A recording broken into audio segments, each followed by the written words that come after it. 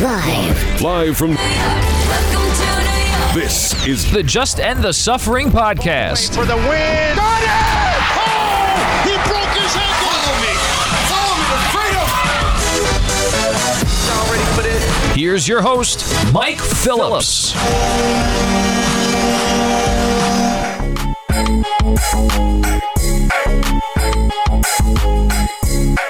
What's up, everybody? Welcome to the latest episode of the Just End the Suffering podcast, featuring New York sports talk from a long-suffering fan. I'm your host, Mike Phillips. Got a good show for you today.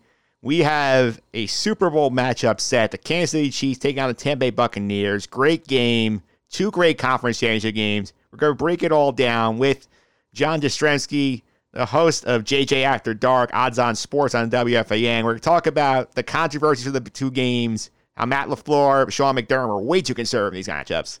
We're going to break that down, get some betting thoughts on the big game as well with JJ.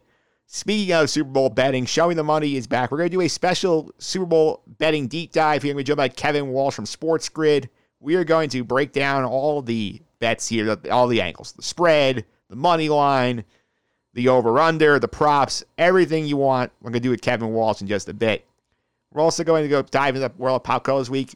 We're getting some buzz on the social media streets about WandaVision, the new Marvel series. I'm going to be joined by Sam DeRosa, our pop culture correspondent. We're going to talk about the first 3 episodes, what we learned, what's interesting. We'll tie in some theories here, figure out what's going on with this show. But we'll get all started with this week's opening tip with the Jets and what they need to do to go get Deshaun Watson right after this. 3, 2, 1. Y'all ready for this? The opening tip. And here we go.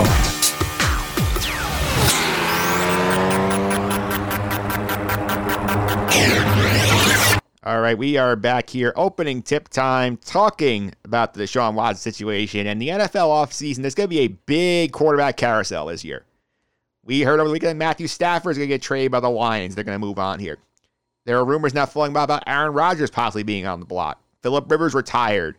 Drew Brees is probably retiring. But all of the eyes here are on Deshaun Watson. The Texan star could be right now. He's met that organization. We heard a little bit about it from Matt Verderame last week about how Pastor Jack Easterby somehow become the head of football operations, how they didn't listen to his ideas to even interview Robert Saleh. Right now, there are rumors that he's going to try and request a trade because he's that fed up with the Texans. And that would send half of the league running to Houston trying to get a trade. But there was an interesting report this weekend from the Miami Herald's Armando Salguero. Over the weekend, it stated his preferred landing spot is not the Miami Dolphins, despite what we've been led to believe. It is the New York Football Jets. Say what? The New York Football Jets. Say what? Yep, the Jets. And this does fit all the subtweeting he's been doing about the Jet-related things, the video about how he was buying a car in Philly and the agent said painted jet green, and how this report leaked out last week, how he wanted the Texans to interview Robert Saleh right after the Jets hired Saleh. The report doesn't rule the Dolphins out. It says they're his second choice. But obviously the big question here is if the Texans will actually be stupid enough to move him and not fix this relationship. Texans beat reporter John McClain, he's covered Houston football for about 45 years, back to the Oilers days. He said last week, there was no universe when the Texans would trade Deshaun Watson, which I was like, okay, that makes sense. He knows he's connected to the team. He knows his things. He has the information. They're not trading. This got interesting on Sunday because right before the conference championship games, John McClain tweeted out this. If the Texans end up trading Watson, it should be the Jets for their first and second round picks this year and next, and Quinnen Williams, at the least. Use the Jets' second overall pick on the second best QB to replace Watson.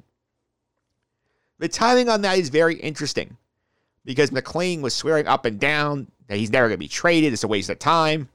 Now he's putting out a trade proposal saying, if we're trading Deshaun Watson, here is what it should be for. And of course, it's a steep price. It basically asks you for 4 1s, 2 2s, and Quinnen Williams. And of course, you ask the moon. And that's so specific. It almost kind of feels like that he got a source that said, hey, this is what we would ask for if we're trading Deshaun Watson. And this is why we would do it. If you're the Jets, you have to make this trade if it's presented to you, if you have the opportunity. Obviously, you don't have to take the first offer. You can say, okay, let's try to get Quinnen out of the deal. Maybe we'll give you a pick in 23 instead of 2 and 21, stuff like that. But you don't want to give 6 picks plus your best defensive player, because obviously, no matter how good Deshaun Watson is, you're going to be putting yourself a lot of holes because you have to fill all those things. And there's so many holes this team has. Here's what I would offer right now. Obviously, number 2 this year, which has tremendous value, because number 2 is a valuable pick compared to number 3, which Miami has. The 2022 number 1 pick, one of those. Whichever one is higher between the Jet pick and Seattle's pick, that goes to the Texans. The Jets' 2023 first-round pick. Their second-round pick this season. Remember, the Texans don't have a first or a second-round pick this year because of all the stupid trades Bill O'Brien made.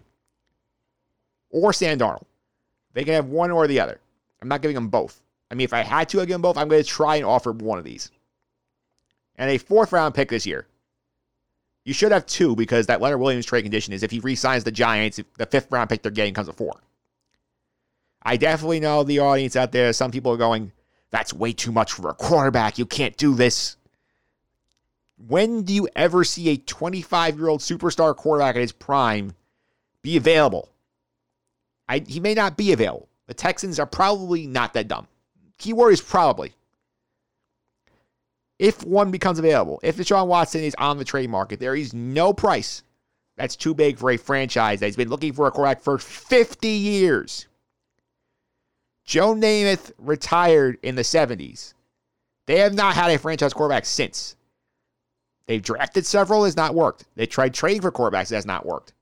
They have tried signing quarterbacks in free agency, that has not worked either. If you can lock in Deshaun Watson at 25, you give yourself a nice 10 to 15 year window of Super Bowl contention with him as your quarterback, assuming you build the team correctly. Watson here, if he's being traded, and again, this is the big if, because we don't know the Texans are actually going to do this or not. He holds the hammer because he has no trade clause. If he wants to force his way to the Jets and the Texans are willing to trade him, he's going to have the Texans over a barrel so he can veto the other trades. The other threat here, obviously, the Dolphins, because they have the cap space. They have South Beach, where you don't pay taxes. They have Tua Tagovailoa, who probably has more value than any asset in the Jets' offer here because he's a young quarterback who's just taken the first round. And remember, before he got hurt with the hip injury at Alabama, I was talking about how Tua was going to be the star of the NFL.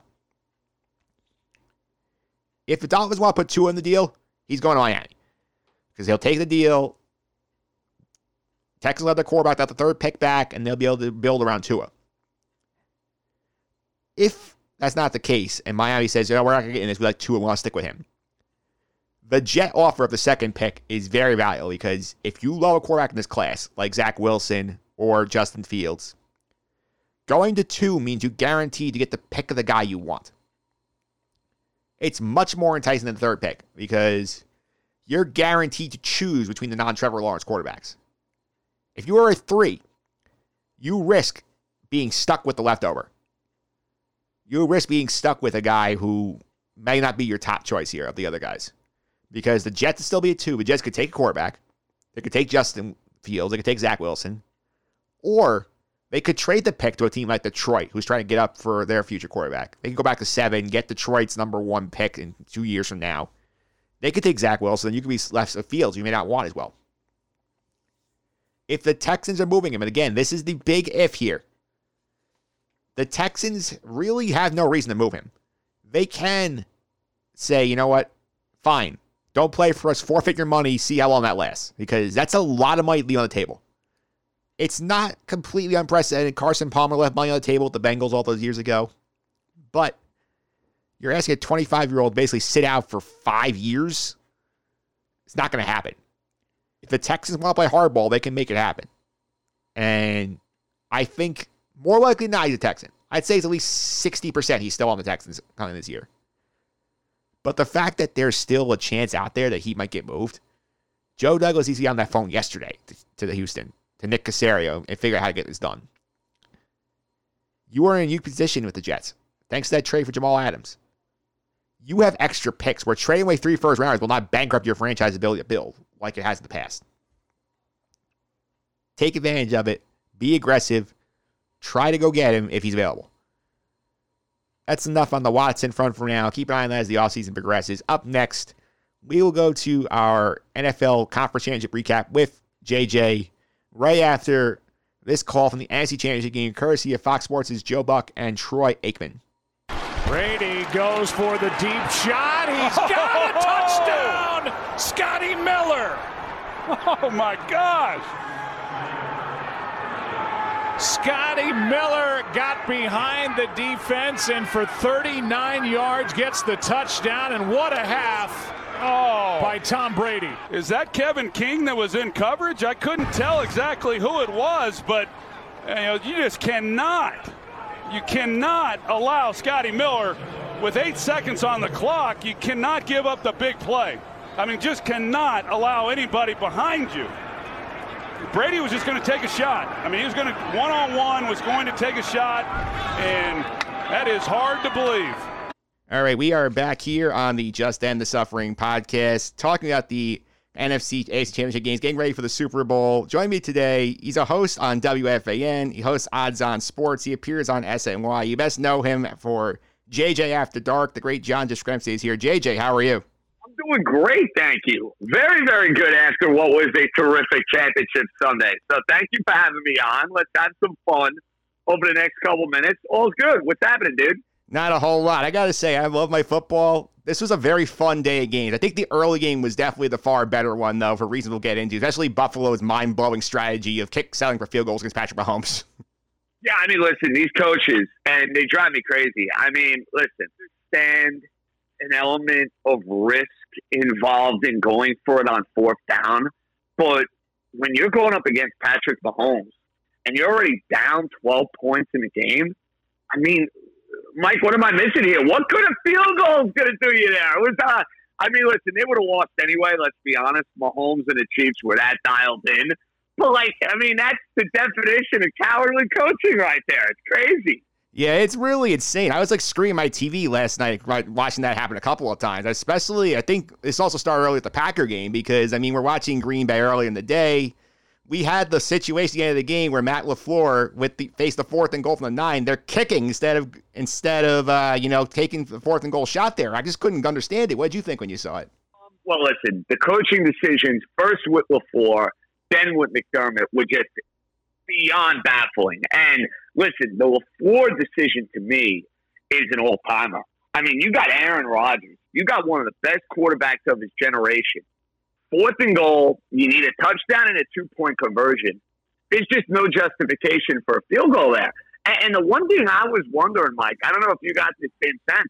If you're Aaron Rodgers there and they tell you we're kicking a field goal, how do you not start screaming at your coach?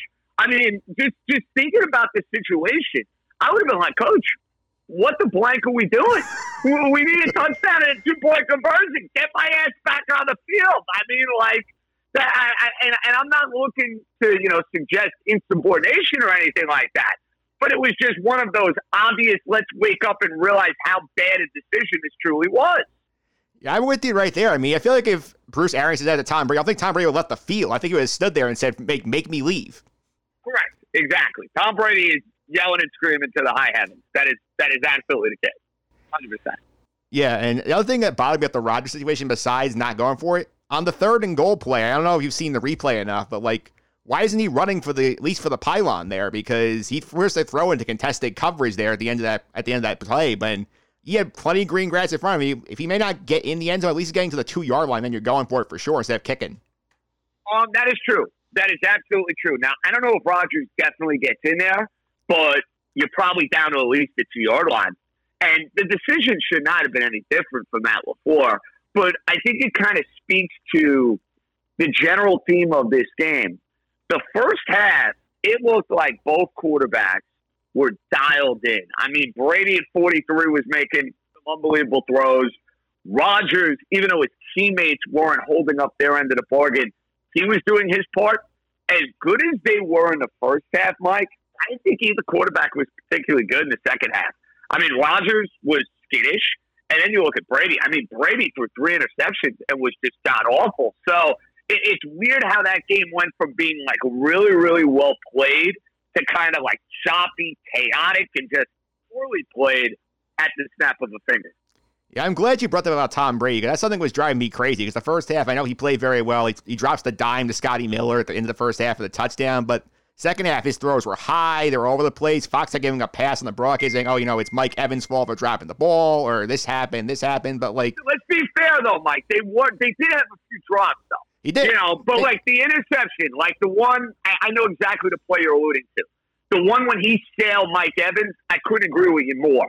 Mike Evans is 6'5", and even if the ball hits his hands, when he's going up basically to go 8.5 feet, 9 feet in the air, there's a problem there. Yeah, listen, I can't fight you on that. Brady did not play well in the second half. No, and I think it's something I think you have to be concerned about going to the Super Bowl, because you're going to have to make some of those deep boundary throws to keep up the points of the Chiefs. That's something, if you watch the second half, you're not confident in that he can do it. Here's the one caveat to that. You're playing this game in 17 degrees, frigid temperatures at Lambeau. Now, in 2 weeks, against the team you played already, beautiful Tampa weather conditions. So I think Brady's going to be fine in this game. I really do. I think the question for the Kansas City Chiefs the Tampa Bay Buccaneers, maybe I gave you a little bit of a Freudian slip there. How are they slowing down the Chiefs? You know what I mean? Like, I think Tampa will get points in this game. I'm not going to overreact to Kansas City's defense against Buffalo, because to me, that was a major situation of Buffalo in many ways being happy to be there. And I thought that was pretty obvious in watching the ball game. But Mahomes, Hill, Kelsey, dude, they're unstoppable. So trying to draw up a game plan to slow those guys down is not going to be easy to do. Yeah, they won't. And Buffalo, watching that game last night, like the thing, like you said, drove you crazy, drove everybody crazy here, was just Sean McDermott was content to take those threes at the half when it was making up from 12-9. And then he doesn't learn. He does it again in the second half, 12-9. Like, this is something that I feel like the analysts people have been screaming about. Like, you cannot beat this team with threes. And I feel like it's just something that McDermott's going to have to learn very quickly. No question. And listen, you're playing Mahomes. I'm not saying that on 4th and 14, you go for it. You have to be practical in these situations. You have to understand that with their quick strike ability, with their big play capabilities, they could get down the field in 4, 5, or 6 plays and score a touchdown. So you could have a great drive. You could keep them off the field for 10 minutes. You can, convert a bunch of third downs. You come away with 3 points. Probably not going to be good enough. So when you have those situations, you got 4th to go from the 3, you go for it. You got 4th and 2 from your opponent's 30, you go for it. Those are the sort of situations, Mike, you have to coach, you have to play to win. Because in so many ways, you almost have to play a perfect game to go and beat the best player in football currently. Yeah, I agree with you. And I think that boggled my mind was also the inconsistency from McDermott, because the first drive of the game, they had a 4th and 1. They went for it. They got points in the drive. And then twice, 4th and 2 at the end of the half. Then 4th and 1 inside the 10-yard line. They're kicking field goals. And then, as you said, next play, Tyreek Hill 60 yards down the field. Chiefs have a touchdown. The game's basically over at that point. I hated when they went for it at the end of the first half, or when they kicked it at the end of the first half. But I do want to make this clear, Mike. And I don't know if you felt this way too.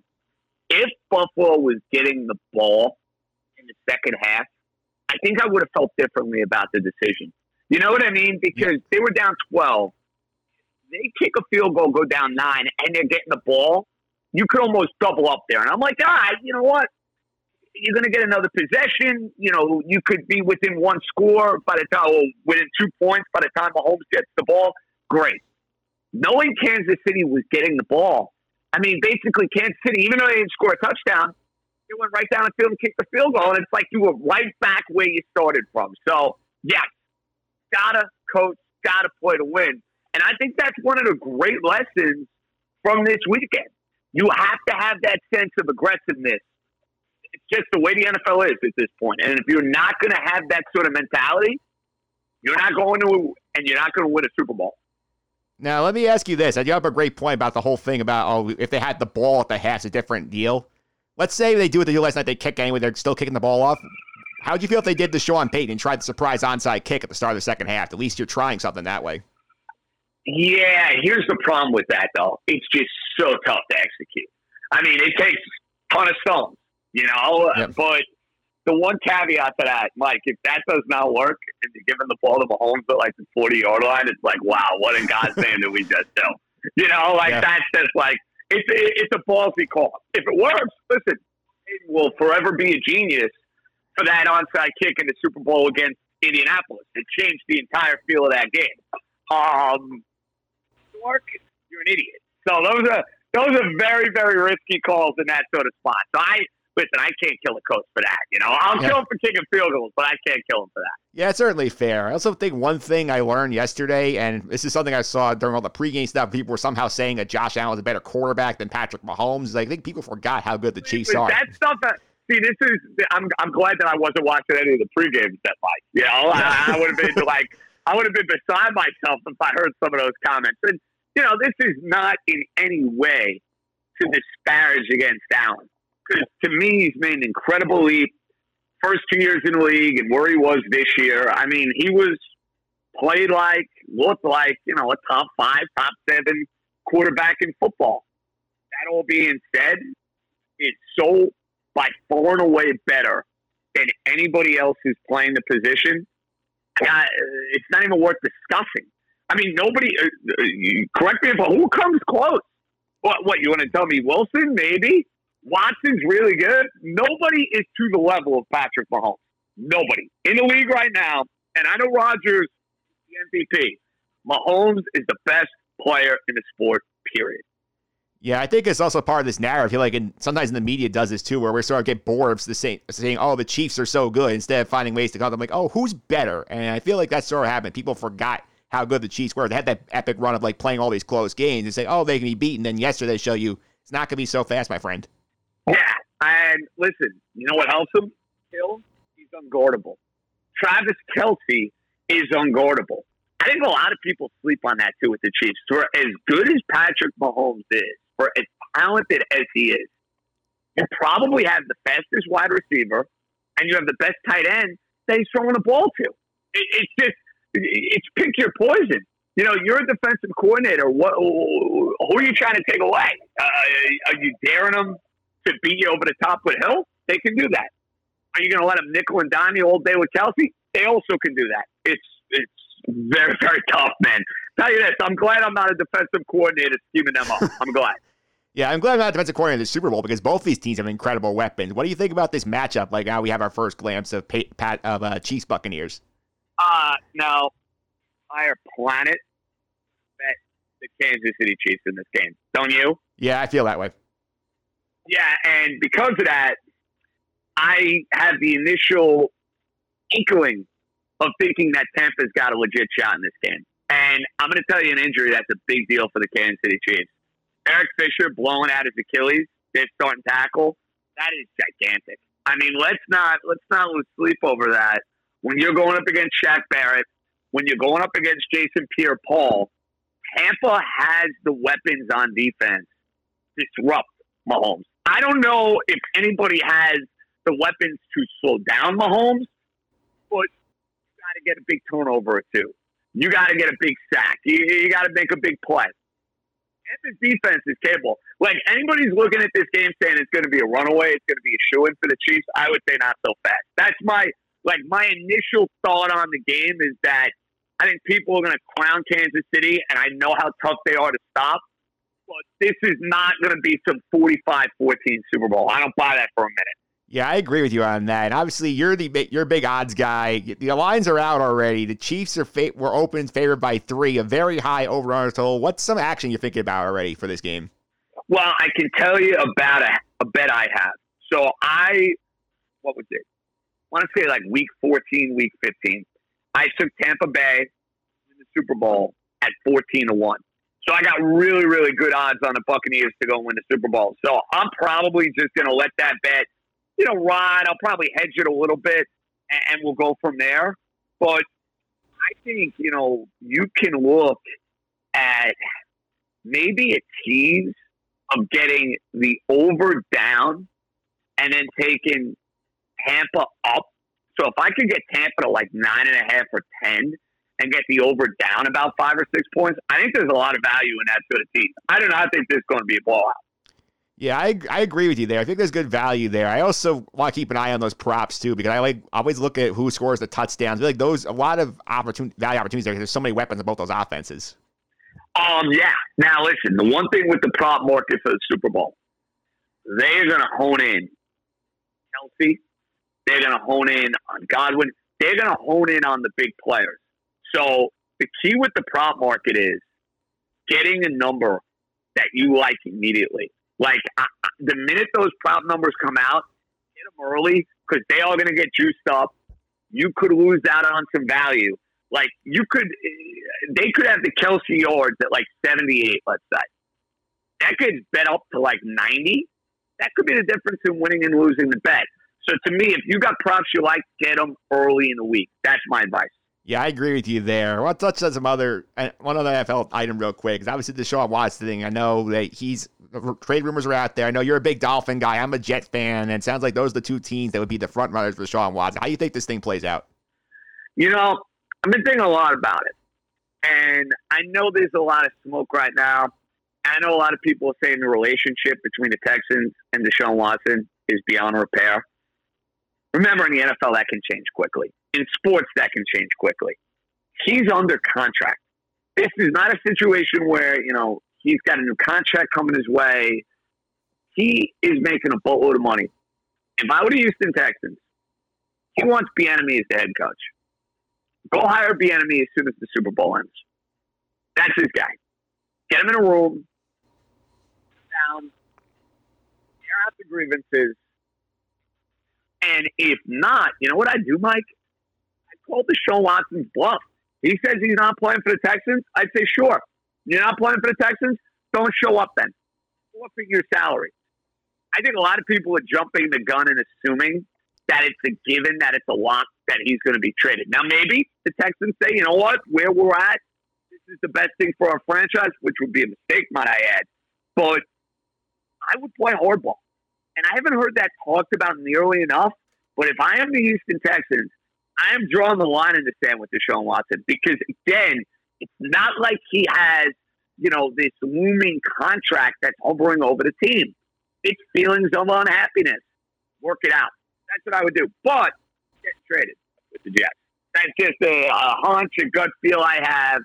Yeah, so I think that's an interesting point there because, people do sort of say, oh, he's a force his way out. Oh, we're going to do this, going to do that. But you know what? You're right. He is under contract. The Texans can say, you know what? Fine. Don't collect your salary. If you can go after your signing bonus, you choose not to show up. So that's a lot of money for him to leave on the table, try and force That's what I mean, Mike. Listen, easier said than done. Right now, it's very easy to say, oh, I don't want that money. I'm unhappy. Blah, blah, blah. Let's fast forward to May. Let's fast forward to July. That narrative and that tune can change awfully, awfully quick. Yeah, I feel like he would have to actively show up and make life miserable for the Texans even consider doing it. I don't think they're gonna I think they'd be content to let him sit out and just sort of depreciate his value a little bit. Yeah, that would be wild if indeed that happens. But we're along. You'll know. Listen, you'll know by late February, early March what the deal's going to be. I don't think it would ever come to that. I think the Texans are going to try to do everything in their power to keep this guy. They have to. He's just too good. Too good. Guys like that don't come around all too often. Yeah, I agree with you, but let's play the hypothetical here. If they are dumb enough to make this trade, and you're the Jets and you're on the phone with them, is there anything you're not giving up to get a deal done? Whatever it takes. If that means 3 first-round picks, so be it. If that means adding a player, so be it. Whatever it takes, Mike. I'm right there with you because they've been trying for about 50 years to find a franchise quarterback, and 25-year-old superstars out there. They don't grow on trees, and if it means giving up picks, it means giving up Quinnen Williams, I would do it to make sure I get that guy, give myself a chance to win a Super Bowl in the next decade. Whatever it takes. I can't stress that enough. I don't know if he's available. I'm still skeptical he's going to be available. You want to change the entire field of franchise? Deshaun Watson does exactly that. All right, there we have it. John Jastrzemski from WFAN talking about the Super Bowl and some Deshaun Watson stuff. JJ, thanks for all the time. I really appreciate it. Before I let you go, how do people find you on social media and keep up with your shows on The Fan? Super easy. John _Jastrzemski. That's me on Twitter. JJBombs19 on Instagram. We got a bunch of cool stuff on there. And Monday to Friday evenings. WFAN. Yeah, absolutely. I'm a big fan of JJ After Dark. JJ, thanks again. I appreciate it. You got it, dude. Take care, man. Happy to help. Show me the money.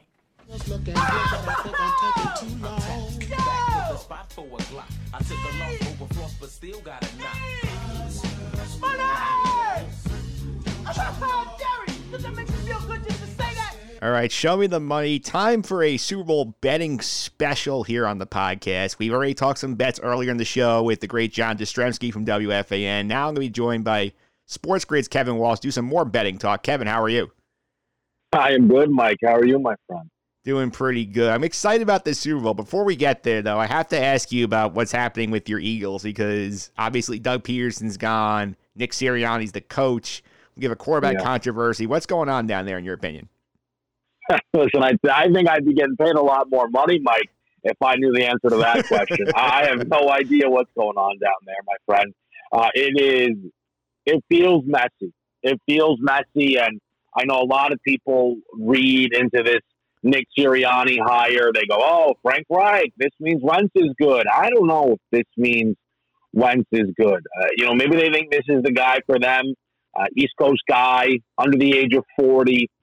I think he kind of fits the brand of the guys that have been getting hired around the National Football League. And I'm sure that recommendation letter from Frank Reich didn't hurt his chances. But, man, I tell you, for me, I would be moving forward with Jalen Hurts. I would be trying to find a trade partner for Carson Wentz. I know that it's not easy with the cap situation, but that's going to be the case regardless.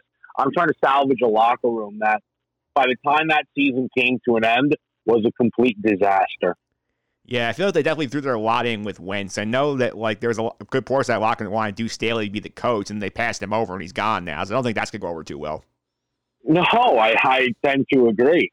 You can just tell, man, that every step here really just not great. And one of the most popular names of the coaching cycle, Eric Bieniemy. I think almost every single team, when they make a hire, Eric Bieniemy kind of gets now thrown into the mix. I mean, Mike, I think I've been talking to you for a while now. I wouldn't even be surprised the first time you and I have talked about Eric Bieniemy trying to get a job in the National Football League. But the Eagles, when you consider the success that they had with Doug Peterson, the similarities to Peterson to Eric Bieniemy in their trajectory through the Kansas City Chiefs organization, for them to not maybe make a stronger push for Bieniemy, and this thing seems like it came down to Nick Sirianni and Josh McDaniels. Just a frustrating process, and now puts a lot of difficult expectations on Sirianni and the quarterback room. I tell you this, Sirianni is not the answer. There are still significantly more questions that will need to be answered for this franchise before this next season will be getting underway. Yeah, the one thing that definitely caught my eyebrow at the Sirianni thing was I read the report that apparently they called him for a Zoom interview when he's on vacation. He didn't have a suit on, so they actually just dressed casually, making him feel comfortable. That just feels A, very weird, and B, just indicative and indictment of what this hiring process around the league has become. Oh, yeah. I mean, as if that's, I don't even know how stuff like that gets out. What is that supposed to make fans feel good? That, hey, everything was casual? We all came up in flip-flops and T-shirts to figure out who's going to fix an organization that through the midway point of the season was minus money to win the division and then found a way to finish in last place? Or minus money to win that division, Mike, at the midway point and came in last. I mean, almost impossible. Hey, it could be worse. Your Guardians could be being run by a pastor and have a potential backup quarterback become the new head coach. We don't have it the worst. I guess that's fair, but it is frustrating, man. I made the point on one show this past couple of weeks, when you get to talk about your team more often than not, it's supposed to be an enjoyable conversation, right? And at some point you get to kind of turn the page to some level of optimism, right? I'm sure at some point Jets fans are all right, man, we're going to figure out this quarterback situation. Something's going to go right here. I know the fears of 0-16 were looming large at one point here. Man, I don't remember the last time I enjoyed breaking down this Eagles team. Maybe week 3, week 4. Man, it's just been ugly right now, man. Yeah, it is. But one thing that's not ugly right now, we got a fantastic Super Bowl matchup between the Chiefs and the Buccaneers. We have the GOAT battle between Brady and Mahomes. What's your first takeaway when you saw this matchup? You're I'm sure you had some thoughts. Well, I think it's almost kind of, so I'm a big NBA fan, and we never really got this equivalent in the NBA. There was a lot of years where we thought that LeBron would meet Kobe in the NBA Finals, and LeBron and those first Cavs teams weren't good enough. And by the time LeBron found his way to Miami, Kobe and the Lakers weren't good enough, and they kind of passed each other, right? Because they were the two dominant forces in the NBA at that point. We had another glimpse with LeBron versus Durant, but it was Durant in his infancy, and then he never made it back on his own merit, and people can disagree about the Warriors titles, but, I mean, LeBron basically went 1-3 in a 4-game set with the Warriors, and his one title managed to matter significantly more. But we get pretty much the unquestioned GOAT at the quarterback position in Tom Brady up against the unquestioned best player in the league. But Mahomes already has big-time credentials. A season in which he threw for 5,000 yards and 50 touchdowns was eliminated by Tom Brady, maybe only because he didn't get the football. Overtime. He lost the coin toss, lost the game. Next year, right, he comes back and he still wins MVP in that first season. Next year, comes back, wins the Super Bowl, wins Super Bowl MVP. This is year 3 of Mahomes. He gets to meet Brady in his first season outside of the New England Patriots organization. I mean, there are storylines aplenty. Yeah, absolutely. And let's get into some of the betting angles. This is sort of the theme of this episode as we come here, which is sort of our Super Bowl betting here. And I'm referencing lines in the FanDuel Sportsbook as of recording here. They open with the Chiefs -3. It's basically fluctuated to 3.5 and 3. It really doesn't move much either direction. So what do you think about the line? So I think all in all, you mentioned the fluctuation, right? Between that 3 and 3.5. And I was very surprised if we see any other number, unless there is a key injury that happens from now until the Super Bowl appear. I don't think because it opened at 3.5. That was the opening number, and those things were gone immediately. I mean, there were a couple of people that I work with over on the sports were like, "Oh yeah, we already had to take some bucks plus 3.5. You knew that was going to be gone," and it was gone. But man, I don't see a world in which this gets down to Kansas City only laying 2.5. That'll be gone right away. I mean, you won't be able. It might be a myth. Like, oh, the Chiefs were at 2.5 at one point. When? I didn't see it. Never was able to grab it. So it feels like we're going to move from 3 and 3.5, and it makes sense because these two teams, and I'm sure, Mike, you've talked about it a lot. They've already met this year. The difference between the cover was the hook or a push. The Chiefs laid 3.5 in that meeting, and Tampa Bay was able to get the cover by a hook. Yeah, and it feels like this might be a separate prop bet here. Like, what are you more likely to get? A COVID vaccine point if you're eligible, or the hook on the Chief game? Yeah, listen, it's a good question, man. I tell you, those hooks are so valuable when it comes to the point spread. You can just tell, though. You can really, really tell that they are. And with the Super Bowl, the biggest game in the world, it's going to be a valuable commodity if that 3.5 does come back. I don't think it'll be back for long. Yeah, I don't either. I think the other interesting angle with the line, with the factor in here, is that Tampa Bay does have a home game for the first time in Super Bowl history. We have the home team at their home stadium. And do you think that this is going to get baked into any of the numbers here? Because I feel like definitely the fact that they're home is going to help them. But I haven't seen a noticeable impact yet in terms of betting numbers. So it's so interesting. I think it's a great question, Mike. It's one that I can answer easily, but I don't know if I really know the full depth of the answer. I'll see if it makes sense as I kind of expand here. But this number of -3 is incredibly similar to when they met in the regular season in Tampa Bay. Again, just the difference being the hook, and the hook was initially there. So it just kind of got bet in a different manner. So to me, they're treating it the same way that first game in Tampa Bay. The depth of the question, and one that I feel like I still maybe don't know the answer, is just how much they valued home field advantage all year. If this game was being played in Minnesota, what's the number? Heck, if this game was being played in Arrowhead, what's the number? I've had a lot of conversations with people just trying to get a sense of how much does where this game is being played impact these lines. And Nobody seems to be able to give me a straight answer. All I can reference is the regular season matchup between them in Tampa Bay and say this is a similar line. So they're treating it the same way as that regular season game. Yeah, I think so, too. I mean, it's also interesting you think about the fact that this game was not supposed to be in Tampa. It was supposed to be in Los Angeles, but then they had the weather delays at the stadium, and if the stadium had gotten together on time, like, we would not have had fans in L.A. It would have been a true neutral site. So it's interesting that it ended up working out this way. Yeah, which would have been interesting. And I think the interesting thing is if you were going to be really moving the point spread based on a home field advantage, because travel is travel.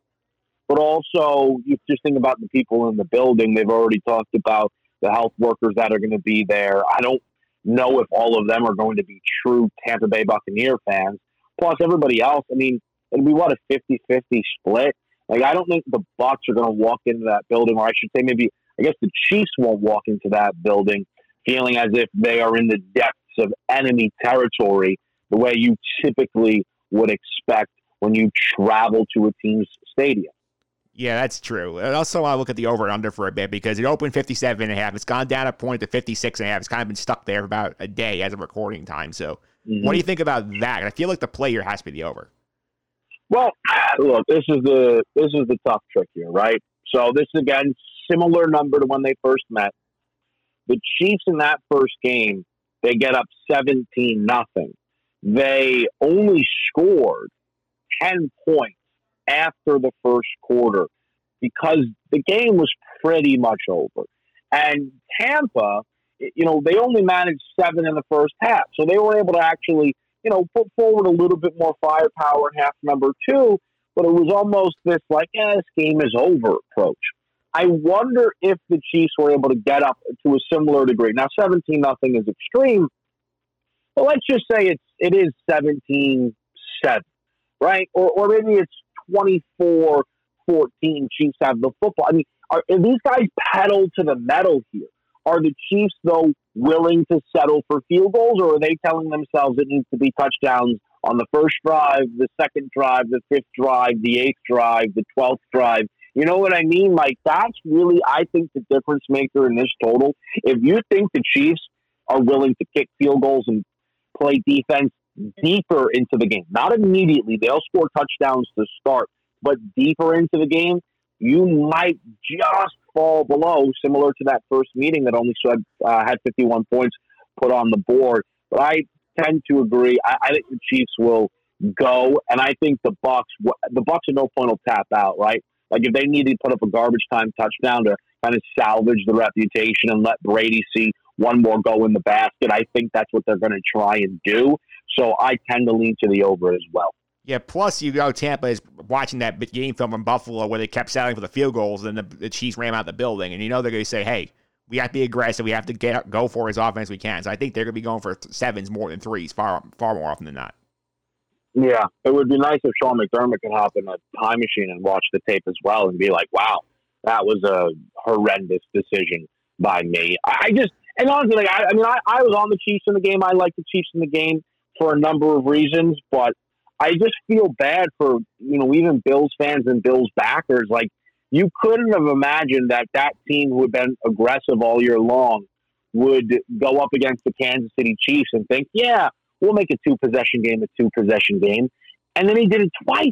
He did it twice, Mike. Yeah. I couldn't believe that. Certainly not the worst coaching decision of championship weekend, but wasn't good.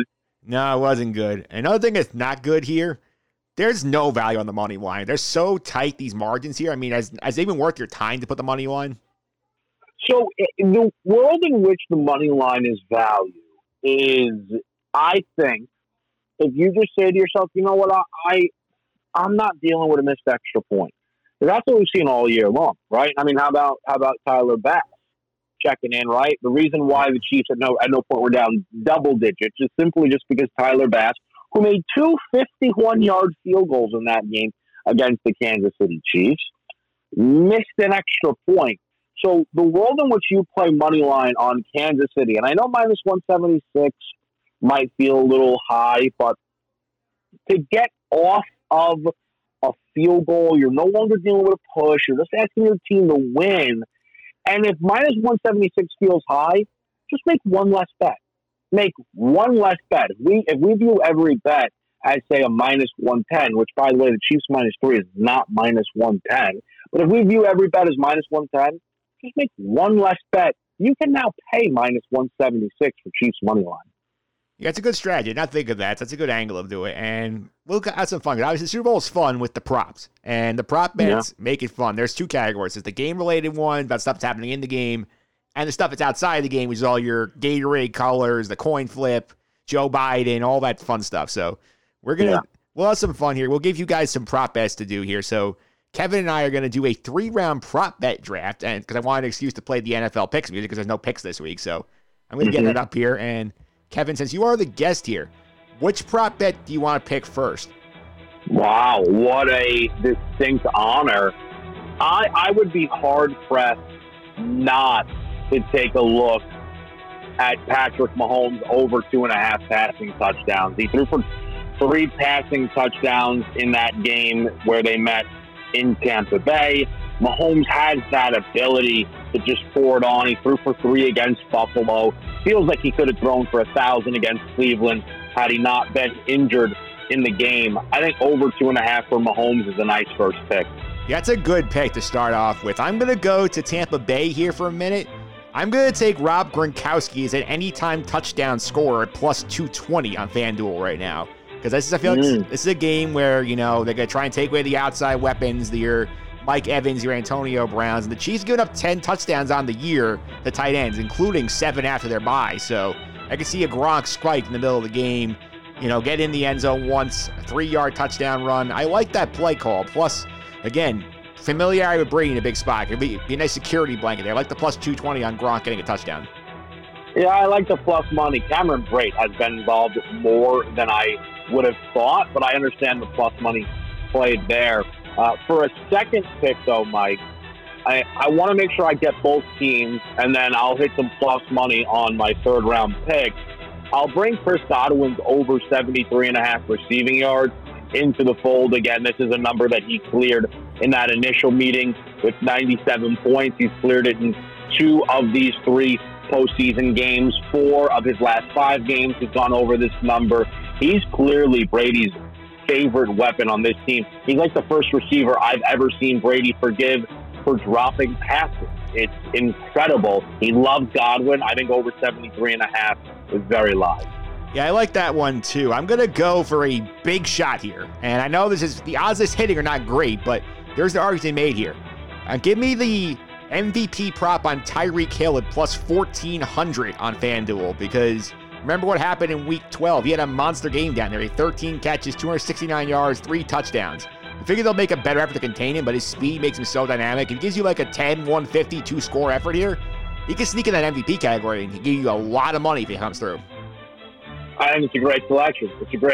It's one that I was advising people to make actually on the early line. But a little bit of draft strategy for me, I was willing to take 2 guys in this market. And you took probably the preferred option, but there's really no such thing as a consolation prize when it comes to Travis Kelce in this market at 15-1, little bit longer odds. I mean, Travis Kelce would have won MVP possibly of the game against the Buffalo Bills, 13 catches, 118 yards, and 2 touchdowns, 3 total touchdowns in this postseason. Last year in the Super Bowl, got into the end zone. I mean, you want to, it's a little bit minus money, but I want to get a plus. I mean, Travis Kelce is going to score a touchdown in this football game, about minus 160. It's going to happen. You want a big shot there, Kelce to win MVP? I think we could have the market cornered, Mike. I like Kelce at 15-1. Yeah, that's a good pick as well. For my last pick here, I'm going to go to the winning margin here. I like that prop here because I feel strong the Chiefs are going to win the football game. And the spread is not tremendous value there, but you have 2 options here. You have the 1-6 spread, I think plus 330 on FanDuel, and 7-12 point spread plus 490 on FanDuel. And those are ones you feel like, okay, the Chiefs are going to do well in this game. They end up winning by a touchdown. You get a nice payout there. I'm going to take the winning margin for the Chiefs as my last prop bet. Yeah, I like that a lot. I'm on the Chiefs as well, Mike. So I think it's a good call. All right, so those are some good prop bets we had here, and those are the ones on the game-related stuff. In terms of the non-game-related stuff, what are some ones that you think are just fun? Oh, look, there's so many wacky props out there, man. I had a buddy last year who told me he was betting an over-under on J-Lo outfit changes when she was doing the halftime show. And he sent me a video. He was with people, and they were going nuts, screaming, that's three, because she had changed the outfit for the third time. I'll tell you the one, I can't believe it has a betting trend, but I'll give him credit. One of my favorite colleagues from Sports Grid, Gabe Morency, always talks about this. I believe Tails is 6-1 in the last 7 Super Bowls. And last year he was on Tails, and he was screaming. He's like, let's go. He's very open about how much he bets. He goes, let's go. I'm already up $200 and nobody's even touched the football yet. You know what I mean? Like, he was so jazzed up. I have like this like scary feeling about it because it's like, man, can it really hit that many times in a row? But you got to think, Mike, how many people been betting heads year in and year out thinking to themselves, oh, it can't come up tails again. So I would be eerie of the coin toss market. It keeps finding its way to tails. Yeah, tails never fails. So yeah, I guess that's why the saying is the saying. Mike, if you'll allow me, if you have a moment here, I wanted to quickly leave you with a stat. Sure. Because I heard you say you're on the Chiefs, and I'm sure you're going to be talking to a ton of people about this game, and they're going to give you their picks and analysis. And I think there's a pretty good chance there are some people that tell you, oh, the Chiefs have flipped the switch. The Chiefs have flipped the switch. I tend to think that's not the case. The Kansas City Chiefs this year, Mike, have played 7 games versus a team that has an above 500 record. 7 games versus a team that has an above 500 record. Guess how many of those games they have held a fourth quarter lead of double digits or better? I'm going to say 1. Every single one of them. Wow. Every single one of those games, they were up double digits in the fourth quarter. They've been getting backdoored. The game's been over. They've been running the clock out. The Bucs backdoored them. That's how they covered. The Dolphins backdoored them. Like, that's what I think people, when they come here to the window on the Tampa Bay Bucs, you're betting a backdoor. That's what they did the first go-around. That's what they're going to be looking to do the next go-around. The Chiefs have punted once with Patrick Mahomes leading the offense. It was the first drive of the game against the Buffalo Bills, and it was because Tyreek Hill dropped a 40-yard pass that would have put them in scoring territory. The team hasn't flipped the switch. They've been the best team all year long, and they've been backdoored a couple of times. Okay, so what? They're on a mission, and they're the absolute best in the world. Yeah, it's definitely a good point. Let me give you some of my fun props here. I want to get your take on some of these, see what you think, because I think some of these are going to end up being funny. Obviously, I'm going to be on the Gatorade color. I'm betting the red. I feel like both teams have a red Gatorade. That's one. I like that. It's a good call. That feels like a good... I'll tell you, though, there was a big move last year. Like, it got out purple Gatorade. It got out. There was this crazy move to purple Gatorade. It was a big talk in the betting community. So watch. I like your early position on red, but there's going to be some weird movement that'll happen, around mid next week. Somebody heard something that it's yellow. Don't be scared to follow the move. Yeah, that's going to be fun. That's one I like. In terms of the people getting shown, how many times did Giselle is shown on the screen is going to be funny. I think that'll be hilarious to watch. Yeah, I mean, one of my favorites, just from a playoff game, there was a playoff game, I think, once the Texans played in, and J.J. Watt wasn't healthy. And people on Twitter were like, you think they'll show him after every play? And I mean, it literally felt like they showed J.J. Watt after every single play. So it's always funny when they key in on someone. I definitely think you could see Giselle plenty with Tom Brady, because either it could be going great, or they'll start bringing her up saying that Giselle would love for Tom to retire. Hey, do you think this will be Tom's last game ever? And they'll say that positively or negatively.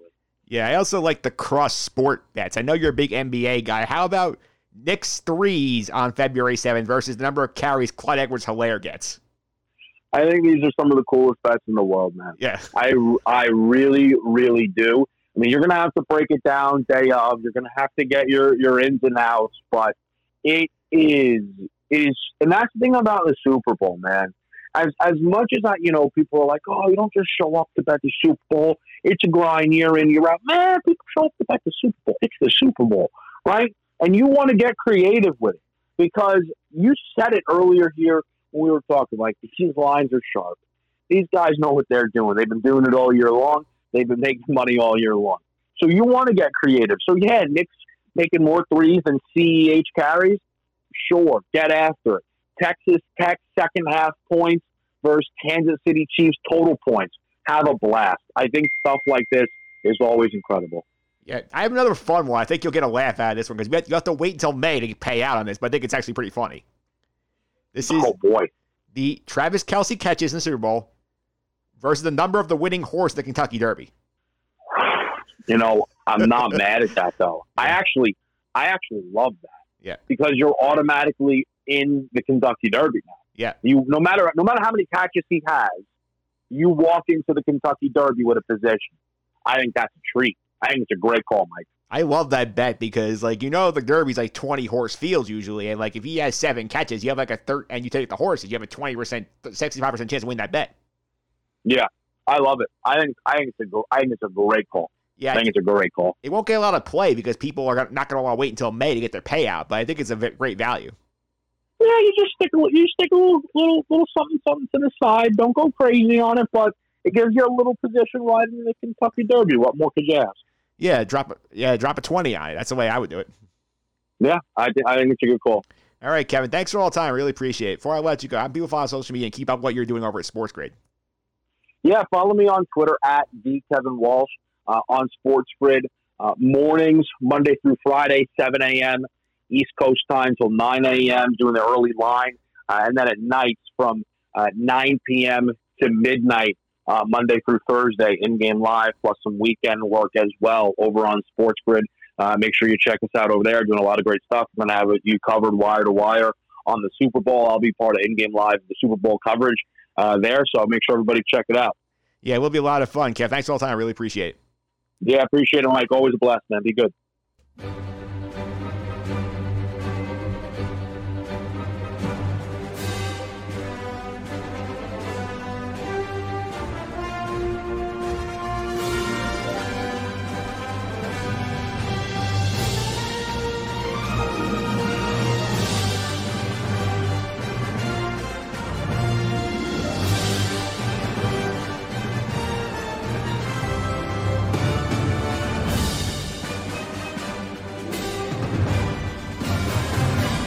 All right, we are back here on the podcast talking about WandaVision from Marvel Studios. Just heard their fabulous intro on the podcast. Join me today, our pop culture correspondent, Sam DeRosa. Sam, welcome back. How are you? Thanks for having me. I'm super excited for this segment. Yeah, first time we've talked since the holidays, the year in review for pop culture. We talk about WandaVision, something we're looking forward to. I have to say, I was not expecting it to be as good as it has been so far. Same. I'm actually blown away. I'm very interested in this show, and I'm very excited of how it's portrayed and everything. Yeah, so as of recording here, we've had 3 episodes drop. They did the 2-part premiere, then they had the episode last week to sort of change everything. And I said, you know what? I've heard episode 3 is crazy. Let's wait till after episode 3 to talk about it. I think we made the right call. I think you did too. I just wanted to get into it, but I'm glad you said told me to pump the brakes and to wait till after the 3rd episode. Yeah, so we'll get a little general talk here. We're going to get into the big spoilers and the theories, and there's a lot of them going on, especially getting some answers this week, which is going to be some fun. We're not going to cover this on the weekly like we did Mandalorian because this is just a little too strange to try to keep track of everything, but we'll do some check-ins here and there. Probably after the finale, Sam, I'll be back to talk about this again, but I think the thing I like the most about this show is just, it's so weird. It's not the traditional Marvel, oh, here's the good guy, here's the bad guy, villain fight, blah, blah. We've had 3 episodes. We've not had any big fights. We've had weird mute stuff. We had sitcom reviews. A lot of interesting different directions they've gone.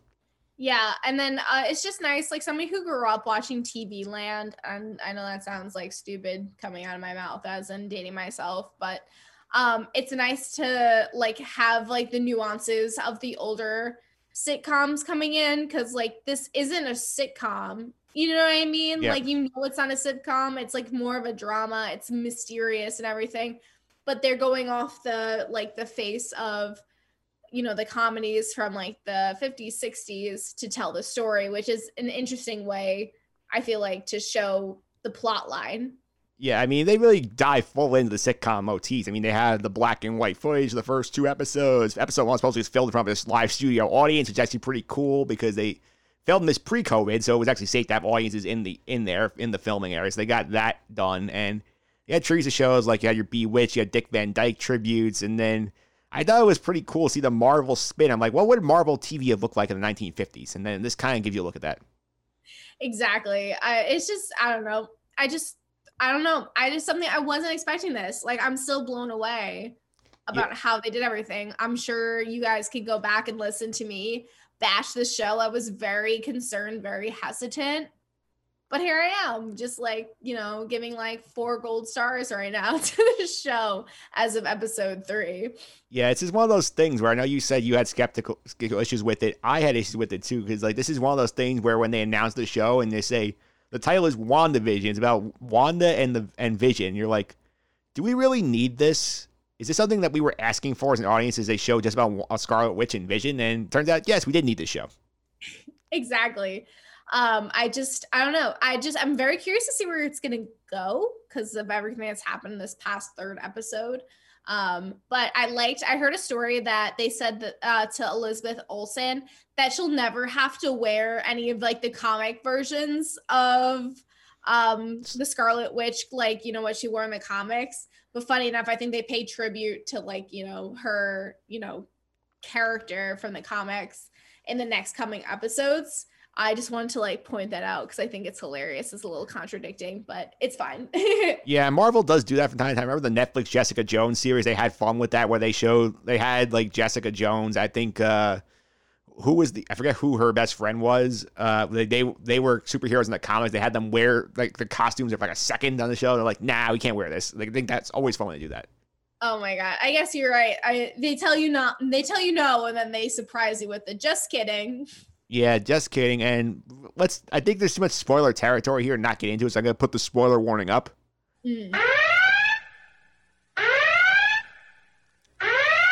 All right, you've been warned. If you have not finished the first 3 episodes of WandaVision, get the hell out. Go watch the show. Otherwise, you're going to be spoiled to bits about what's going on in these episodes. And I have to say, this was not the direction I thought we were going in here, because I thought they gave you a formula like, oh, like, sitcoms, we're going to pay tribute here, while you start wondering, like, you realize it's not that simple. There's stuff going on in the background. Yeah, it's really interesting. There's so many hidden meanings, so many characters. Like, you just never know what's going on. You can't take anything at face value. Yeah. It's just really interesting, like, how they do, like, the music cues to, like, the dialogue, and it's absolutely insane. Yeah, it really is. And we're going to bounce around a little bit, but I mean, the big moment from episode 3, like that basically sets us up for we don't know where we're going here beyond this is we have episode 3. Wanda ends up having babies because she gets pregnant in episode 2. Over the course of 1 episode, she managed to give birth to the twins, who are comic significant characters, which we'll get to later. But she ends up meeting her friend Geraldine, who, again, spoiler alert, I know this has not been on the show yet, but they've announced it in pretty much every form of like public media about this. This is something that's out there, so I mean, if you look on the internet, you'll find it. The Geraldine is actually Monica Rambeau, who is the daughter of Maria Rambeau, Captain Marvel's friend from the Captain Marvel movie. So we find out that she figures out real quick that she's not Geraldine and that she's an agent of S.W.O.R.D. You see the little S.W.O.R.D. logo on her thing, and throws her basically out. She gets thrown out of the Wanda world, which is called Westview. We find out it's a real town. We had the brilliant one where the aspect ratio flips from the horizontal logo to the vertical lines of like the current timeline. And we see that this is sort of like an illusionary town that somehow Wanda is either running a vision or running a thing in her mind for this, controlling the town. It's really odd. I caught me by surprise when we found that out so quick. Yeah, I mean, like 3rd episode, you would think that you would want to keep the like mystery, I guess. But I remember the first, so like not this past week, the week before, they were like, oh no, that's like Maria's daughter. I'm like, no way. And then they came out mentioning that definitely was her. But it's awesome because you can see like when she gets thrown from Wanda's little like universe, I guess, within our own Earth, you know, you could see like the force field from the shows and stuff. Because I was just like, oh, maybe it's just all in her head, but it's actually like it's Wanda's creation, and she is able to like control everything in there because it's like actually her. You know, it's not just like she's like in a coma or in like, you know, the Matrix basically, and that like weird sack thing. Yeah, there's definitely a theory going out there that the key is Wanda is the key to everything, because it's not even Vision's thing, because like we've seen Wanda at points like notice things that are odd, like the stork in episode 3, like showing up like when she was trying to give birth to the kids, and we saw like the beekeeper with the sword logo in episode 2. We saw like the random color planes show up and stuff like that, and like she's constantly said like times like broken the fourth wall, like no, and then rewinds time and stuff like that. So Wanda is in some kind of control here, which I think is interesting. Yeah, definitely. Because you would think that maybe she's just held captive by somebody else, put in this trance or whatever, but she's like end all be all in charge of every decision that she makes. Yeah, we did not see what the final exchange was, because the whole thing that broke the Geraldine thing was when Geraldine references Pietro dying in Age of Ultron, which great job by Disney Plus, by the way, to try and direct you to Age of Ultron after this episode ended when you're playing next. I thought that was a good call by them, but yeah, that was a good job there. And that's the point. We don't see what happens next. Obviously, you see Monica flying out of the Westview simulation, when I think it's pretty clear that Wanda has a lot more say what's going on than what is we've seen so far. I'm curious if we get that perspective next week of what the rest of that conversation looked like.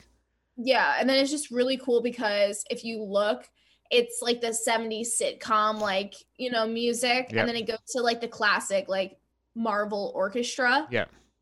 I just thought that was like such a cool little, you know, little token of editing going on. Yeah. I also thought it was interesting that at the end of episode 1, something that people may not have noticed, they were looking away quickly, is that the events of the WandaVision show were sort of playing out like on a screen. It looked like a military base, and we saw the military base episode 3. So like, it's one of those things that you also have the questions like, is the military doing an experiment on Wanda and she created all of this, or is like she fighting the military and she's hiding in this sort of space, and I mean, she's taking over this town where people are really living, and that's really, really fascinating to watch how that plays out. Yeah, there's just like so much mystery. Like it's kind of like a horror thriller show in a comedy, which is like really interesting. Yeah, it's really fun. And I do think the thing I'm also curious about is like the role of what exactly Vision is, because all the Marvel fans know Vision is dead.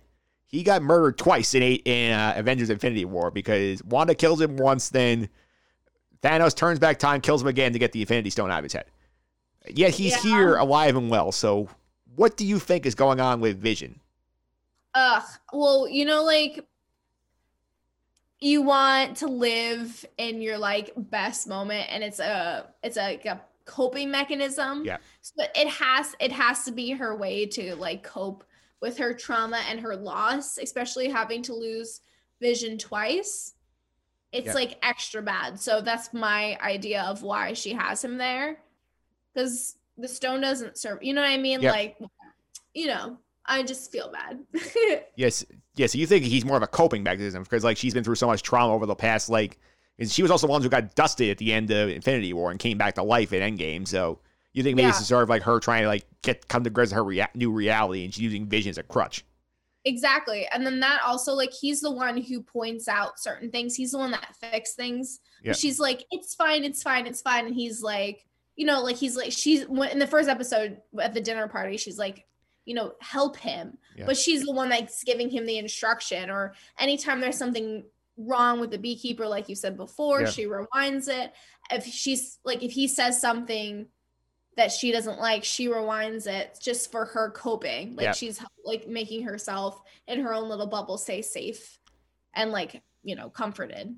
Yeah, I also feel like, to me, I do think we're not getting actual Vision back. I still think he's still dead, but I think this is more of like I want to say like sort of a manifestation of her conscience in a sense, where maybe like this is the part of Wanda says you should not be doing this, and like especially the times when he starts to like you said, when he starts to figure things out, she rewinds and sort of is like, no, I'm not ready to deal with this yet. That's one thing I think with Vision is also interesting, and maybe he's the key getting her out of her own head a little bit, because he's sort of the moral center of Wanda, where Wanda's sort of like spiraling right now. Yeah, I definitely think that she'll, until she can let him go, she can come out of this trance, this medicated state, whatever she's in, for her to create her own little world. Yeah, I think she is in her own little world, and I do have a lot of interesting like things going on, especially with the reveal of the sword logo last week. I mean, we saw, as Marvel fans, we saw the sword reveal at the end of the post-credit scene from Spider-Man Far From Home, when we found Nick Fury's up in space getting the sword thing going, and now they're here operating on Earth. So I think it's pretty cool if we have this tie-in directly. I know Feige has said that this is not like required reading where, oh, like you have to watch this show, and he said he's not a big fan of that, but it's nice enriching material next time you see like a movie where swords involved. Yeah, I mean, I think it's an important part of Marvel to show to the mainstream, basically. Yeah, because I mean, we know we have sword stuff coming, and the other characters we got introduced to so far, Wanda's twins. I know in the comic books that they end up becoming heroes in their own right. So, considering how fast the show skips through time, it'll be interesting to see these twins sort of growing up as we go through like the next couple episodes. Yeah, I mean, we saw in the trailer them running around being, forces of nature, basically. Yep. Yeah, they're definitely going to be a factor in this. I also think that in terms of the show itself, I think that the thing I'm curious about is like, at what point do we sort of get Wanda's break where she realizes, I did this, I need to stop this? Especially when you see characters in the show are like afraid of her, like Agnes last episode when she was talking to the neighbor. She's terrified of Wanda, and like we see the doctor too. He's like, I can't leave when he was supposed to go on vacation, and like you basically see that he can't leave, and she's not letting anybody leave unless she makes them leave, like she did to Monica Rambeau. So I think that's definitely a fun element to track here. She's sort of holding all the people in there with her. Yeah, and then it's not until, like I know in the trailer as well, because we haven't seen this yet, and it could be totally different when Vision's like, we have to help these people. So it's just like, maybe that like he'll be the voice of reason to get her out of this. It's like, like we were saying before. I don't know. And then they were also talking about Agnes in a different sense as well. Yeah, what do you think about Agnes? Like, I feel like she's been the breakout character of the show. I think she's a lot of fun when she's on the screen. Yeah, and then they were talking about her from the comics being somebody else who I don't want to spoil anything, but she might be this character who is kind of like a villain in like the future. Yeah, I've seen theories that Agnes is basically like another like witch character from the comics. So like that would make some sense to me. There's theories I've seen where she's like one of the people who run SWORD. Maybe she got trapped in this space. She's trying to help Wanda get her way out of there. That'd be another interesting angle here. But like Catherine Hahn is phenomenal in this as this character. She is so fun. Yeah, she could play any decade and be totally like okay in whatever decade she ends up in. I also love the use of some of these great sitcom actors. Like in the first episode, we saw Vision's boss's wife is played by Deborah Jo Willard from That 70s Show. Yes. Oh my God. She's like my favorite. Yeah. I was so called. I'm like, oh my God, they got Kitty for the show. Exactly. I thought that's him like Kitty. Yeah. And I forget which homage they were going for in the 50s episode, but there was the whole dinner party plot felt like such an I Love Lucy episode, basically in the making. Exactly. Yeah. But like how they change from like funny to like serious, like the dramatic, like that sense. Yeah. Like, I mean, it says something for every of the actors' abilities. Yep. Like, Kitty Foreman, going from that to this character being the boss's wife. Like it's just, I don't know. It's just the way that they like transition it. Yeah. It's quick and it's fast, but it works so well. It's also pretty creepy too in some of those moments when you see, especially like in the first episode where like her husband is choking and she's just laughing, ha ha ha, ha stop it, ha ha ha, stop it, like over and over and over again, and then you're sitting there like it goes from like hysterical to crying, and she's still like smiling, but she's crying because she's scared. Yeah, it's like that part got me. That's the exact part that got me hooked on the show. Yeah, that stuff is so great, and Elizabeth Olsen's just having so much fun because like she's getting to do so many different like sitcom tropes and like show her range as an actress. I think that's pretty cool. Yeah, and because she's for somebody who lives in the same realm as their twin sisters who were famous. Yeah, it's nice to see her break out. She's not just Mary-Kate and Ashley's younger sister. Yep. She's Elizabeth Olsen. Yeah, she's her own person here, and I do think we got a lot of fun characters so far. I do think like What was your favorite moment so far of the show? I do think I enjoyed the talent show where Vision is drunk on the gum, and then Wanda's basically covering for him, trying to reveal hiding his powers as he goes. I did like that part too. The part where they're like going around, like saying it's like a neighborhood watch meeting and just them like talking shit about each other kind of deal. I liked. Yes. But I know I said this before, like I just finished saying this, but the dinner scene, with like the whole like everything's going awry and not going right, and it's like all that to her husband chokes. Yeah. I just think like that whole scene with Deborah Jo is like the best. Yeah. I don't know. I think that was like the best part of the whole season so far. Yeah, that's been good. I also think the whole scene of like last week with Geraldine telling the story about her job while Wanda's trying to hide the stork from her was also so funny watching that. Oh yeah, that was really funny. Or when she throws like with the orange or whatever. Yeah. It was so funny. I also thought it was a good sitcom homage to the fact that like a lot of the sitcoms tend to like hide the actress's pregnancies, that like having her hold a bowl of fruit above like in front of her chest, and then like Geraldine's like, "Oh, you got fruit, thank you," and then she sits and tells the story. It's so funny. Yeah, that kind of reminds me of How I Met Your Mother. Yeah. They did that all the time with purses. They always had purses in front of them. Yeah. It's so funny. It's like you can't say it or you can't add it into the story, so you're just gonna have to ignore it or like find a creative way to change it.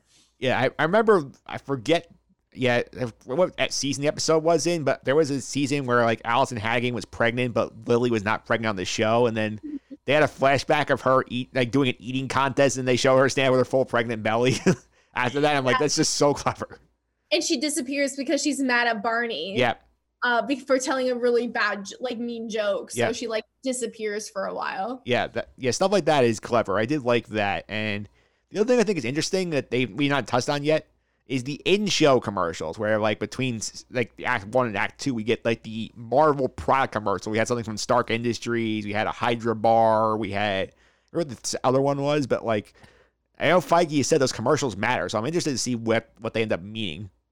Yeah, I mean, I think they're very well placed, and they're very like for the times or whatever. Yeah. It's just like, you're burning your husband's toast, like get this toaster or whatever. Yeah. Like, for the 50s and whatnot. It's like, I don't know. It's just really interesting, and they have like the different symbols for like the Marvel universe for good versus evil or whatever. I was really excited when it was like Stark Industries. I'm like, oh my God, Iron Man. Like his dad invented that. Yeah, this is a Howard Stark original we're seeing on the show. Yeah, exactly. Yeah, I think also I'm excited to see where this goes. I feel like this show, I feel like it's going to be such a unique experience watching it because they chose not to do the binge. They chose to do the one episode drop at a time. And this is going to be one where I feel like once we have the complete picture, you're not going to be able to go back and watch it the same way you did the first time. Oh, exactly. It's great that we were getting this, like how we were able to do the podcast now. Because I feel like we're going to like look back on this and be like, wow, we're so dumb. Like, you know what I mean? Like, how could you not see that? Yeah, there's going to be something that comes out. It's going to make everything we said in the past 20 minutes completely irrelevant. Totally, but it's totally worth our time. Totally worth it. Yeah, it's definitely a good, worthwhile investment in time. We give you the full thumbs up here. Go watch WandaVision every Friday on Disney+. It comes out 3 a.m. if you happen to be up or like a crazy person. Otherwise, first thing in the morning, throw it on there. Oh, definitely. I have it with my morning coffee with my lovely Mandalorian mug, which you were so kind in getting me. And I had to throw it on the podcast this week. Yeah, it's on the video version on YouTube. You want to check that out. So that's going to be definitely. I forget that the people on the podcast cannot see. They can only hear. Yeah, Mike. So that's just a mistake at, 9:45 in the evening. Yeah, Mike Phillips on YouTube. You want to check out the YouTube version of this video. That will be up there. But let's touch on a couple other quick items while you're here. There's been a news item of late that apparently Chris Evans is close to returning to the MCU, which I think is getting interesting. And we have theories about this because, like, we have all sorts of time travel shenanigans. Spider-Man 3 is opening whole multiverse personalities here. So I think it'll be fun to see what they do with Chris Evans. Yeah, I mean, like, for somebody who's like, I'm done being Captain America. And he's like, just kidding. Offer me enough money and I'll be Captain America again. But we love him, and we love him as Captain America. Yeah. What happened to Anthony Mackie? You know what I mean? Like, whatever. true. But it's fine. We love Chris Evans. I got 2 theories on this. Which is number one, he's either coming in the multiverse, he's going to show up from another dimension as his Captain America, while Anthony Mackie can still be Captain America as Sam Wilson. The other one is we sort of do like some sort of a time travel thing where we go back to see his life in the 70s with Peggy Carter. That's my other option. That'd be fun. I saw this ridiculous video about like time travel and whatnot. So if anybody's on TikTok, please hit me up on whatever social medias that we will say later. But I will send you individually this TikTok that explains this like timeline of like, did Captain America actually be with Peggy because they can't interfere with the timeline of what they just went through? It's a mind blow. Like it just blows my mind. Let's be real. Yeah, I've seen the graph form of this. It's very complicated. But apparently, it's like what the actions they take in Avengers Endgame create like 4 different time loops, and like he ends up on the 4th time loop when he's returning everything at the end of the movie. That's sort of the theory I saw. Is that what happened in the TikTok video, basically? Yeah, basically. And they were like, is like, you know, the Black Widow, Nat and him, did they just decide to like live a life together because he like in the long run has to save her from jumping off the cliff for Hawkeye? It's just this very convoluted 30 seconds video that just like has made my mind all like question everything right now. Yeah, another interesting nugget I want to get to in the Marvel universe. Apparently, like this Doctor Strange, the Multiverse of Madness is going to be a very crazy film, and like I know that like he's going to appear in Spider-Man 3, sort of filling the Stark role, was like the mentor here, but like Wanda's going to be in Doctor Strange, Multiverse of Madness. It makes you wonder, considering what we're seeing in WandaVision here. Do you think we're being set up for the fact maybe she's the villain of the movie and something has gone wrong with her? Maybe she's lost her mind. I mean, I feel like that has to be a theory because, you know what I mean? Like, you want to say no, it can't be the Red Witch or whatever, but, she could be. I feel like she might be the villain. Yeah. I feel like you're right because she's gone through so much grief, so much sadness, you know, like has all these guards up. She's picturing Vision living a whole life with her. So when she snaps out of it, she's just going to be angry. Yeah. Could be possible. Could be kind of like their take on actually doing the Dark Phoenix story correctly with a different character. Mm-hmm. I think that'd be an interesting theory. That would be very interesting. Yeah, let's touch on 2 other things before I let you go. Because obviously, you and John Stanko have talked a lot about The Bachelor. Thumbs up, thumbs down this season. Ugh, thumbs sideways. It's so annoying. Like, it's just so much drama. They added 5 girls last night. Today is the January the 26th. So last night they added 5 more girls to the show, and I'm just like, all right, whatever. I think the producers just love drama. Yeah, exactly. They're going off the deep end. Like they hit the tip of the iceberg with last season with Peter, with Victoria or whatever her name was. I can't remember her name. She was dating the country singer or whatever, and then they brought him in for the show. But like they hit that point, and now it's just going downhill from now. I was also reading on the Twitter streets that Claire and Dale broke up also, so that was another like bomb from the Bachelor universe. They did, but none of us are surprised. We're just like, you know what? That's you. You know, we're not surprised. Claire's a little crazy. If you want to again, like privately message me about a story I'm not supposed to know about, which I shouldn't be saying on air, but I'm going to anyway, about Claire seeing other people while she was the Bachelorette. I have some secrets I'm not supposed to know about, but I do. That's a blind item, folks. Yeah, I'm just gonna put it out there for a little, little teaser. Yeah, a little teaser. If you want the full scoop, you can find out from Sam off the air. We're not gonna get into it on the air. That's not responsible on our part. No, it's not. I'm not gonna start drama on your podcast. Yeah, that's fine. We'll avoid the drama there. What else have you been watching and streaming of late? Oh my God. Well, because of our West Wing thing a couple of months ago, we're watching the West Wing. I watched Bridgerton. Yeah. I watched the Night Stalker on Netflix.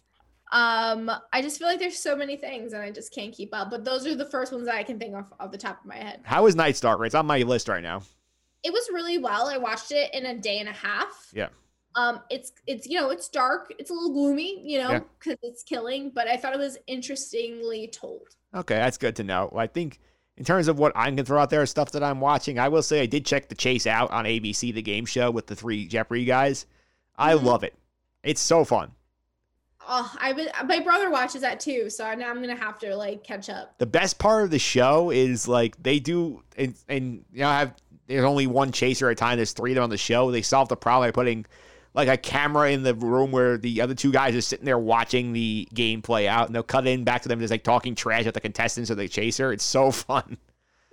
That's great. I have Hulu, so I'm pretty sure it's on there. Yeah, most of the ABC stuff is on there, and like the stuff that's so funny is like just watching how great these guys are at the trivia is just phenomenal, because like the episode that James Holzhauer is the chaser, like he did not miss a question the entire episode and just wrecked the people he was playing against. It was so bad. That's insane. I wish I was that smart. Yeah. And like the theory at the end of the chase here is basically like you have a team of 3 people, you can win money, and then at the end you have to like build up like a question lead over like 2 minutes. You can work there as a team, answer a bunch of questions right. And then the chaser gets the same 2 minutes, try and get more right than you would take your money away. And they build like a 16 question lead on James, and like he knocked them out in like a minute of that 2 minute time. How is he so smart? I remember James Holzhauer's strategy. He basically says like he reads a lot of children's books, actually children's education books. He said like you get a lot of information in them because they don't give you all the extraneous facts. That's really smart. I've never heard that. Yeah, he said that you just know a little about a lot. That's his strategy to winning in Jeopardy. That sounds like a great strategy. Yeah, I watched that. I did dabble in Celebrity Wheel of Fortune as well. I do have the contestants have fun with it, which is so funny because like apparently one episode like Terry Hatcher just buying vowels every chance she could get. She was just laughing so hard about it.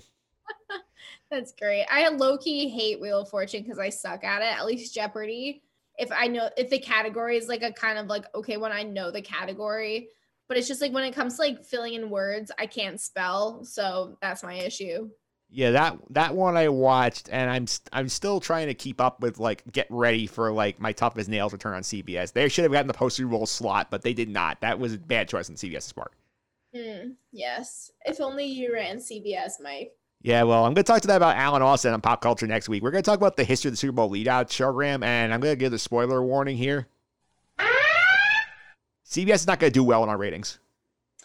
You say that, but who knows? Maybe America is going to be in the favor of that show that I don't want to give the spoiler away to. Yeah, well, they're doing The Equalizer on CBS, a reboot of the movie. It was based off a 70s TV show. They've done 2 movies, and then they rebooted it with Queen Latifah as the main character, which the trailer's not bad, but I don't think it's a good thematic choice for a post-Super Bowl.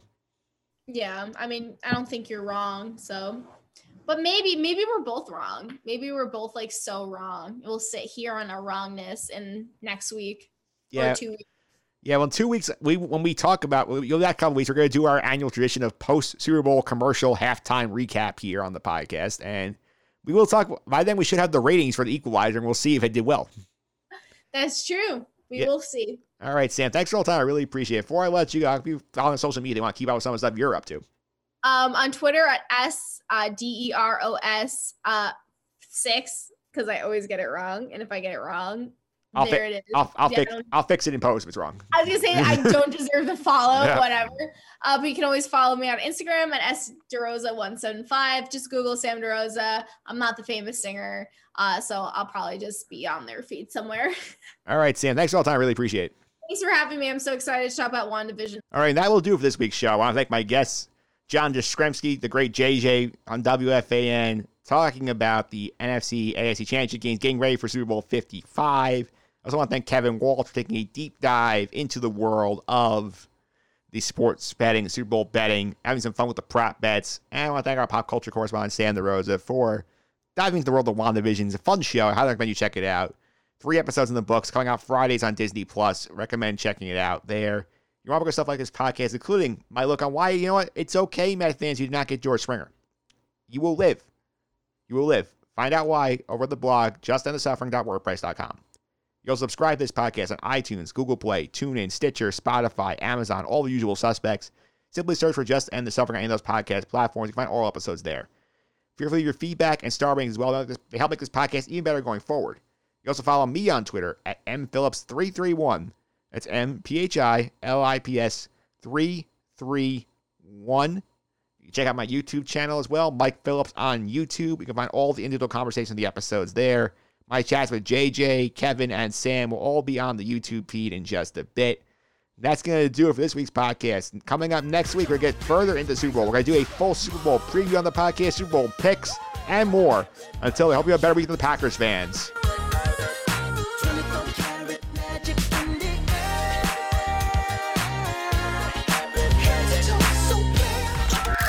This has been the Just End the Suffering podcast. I'm out.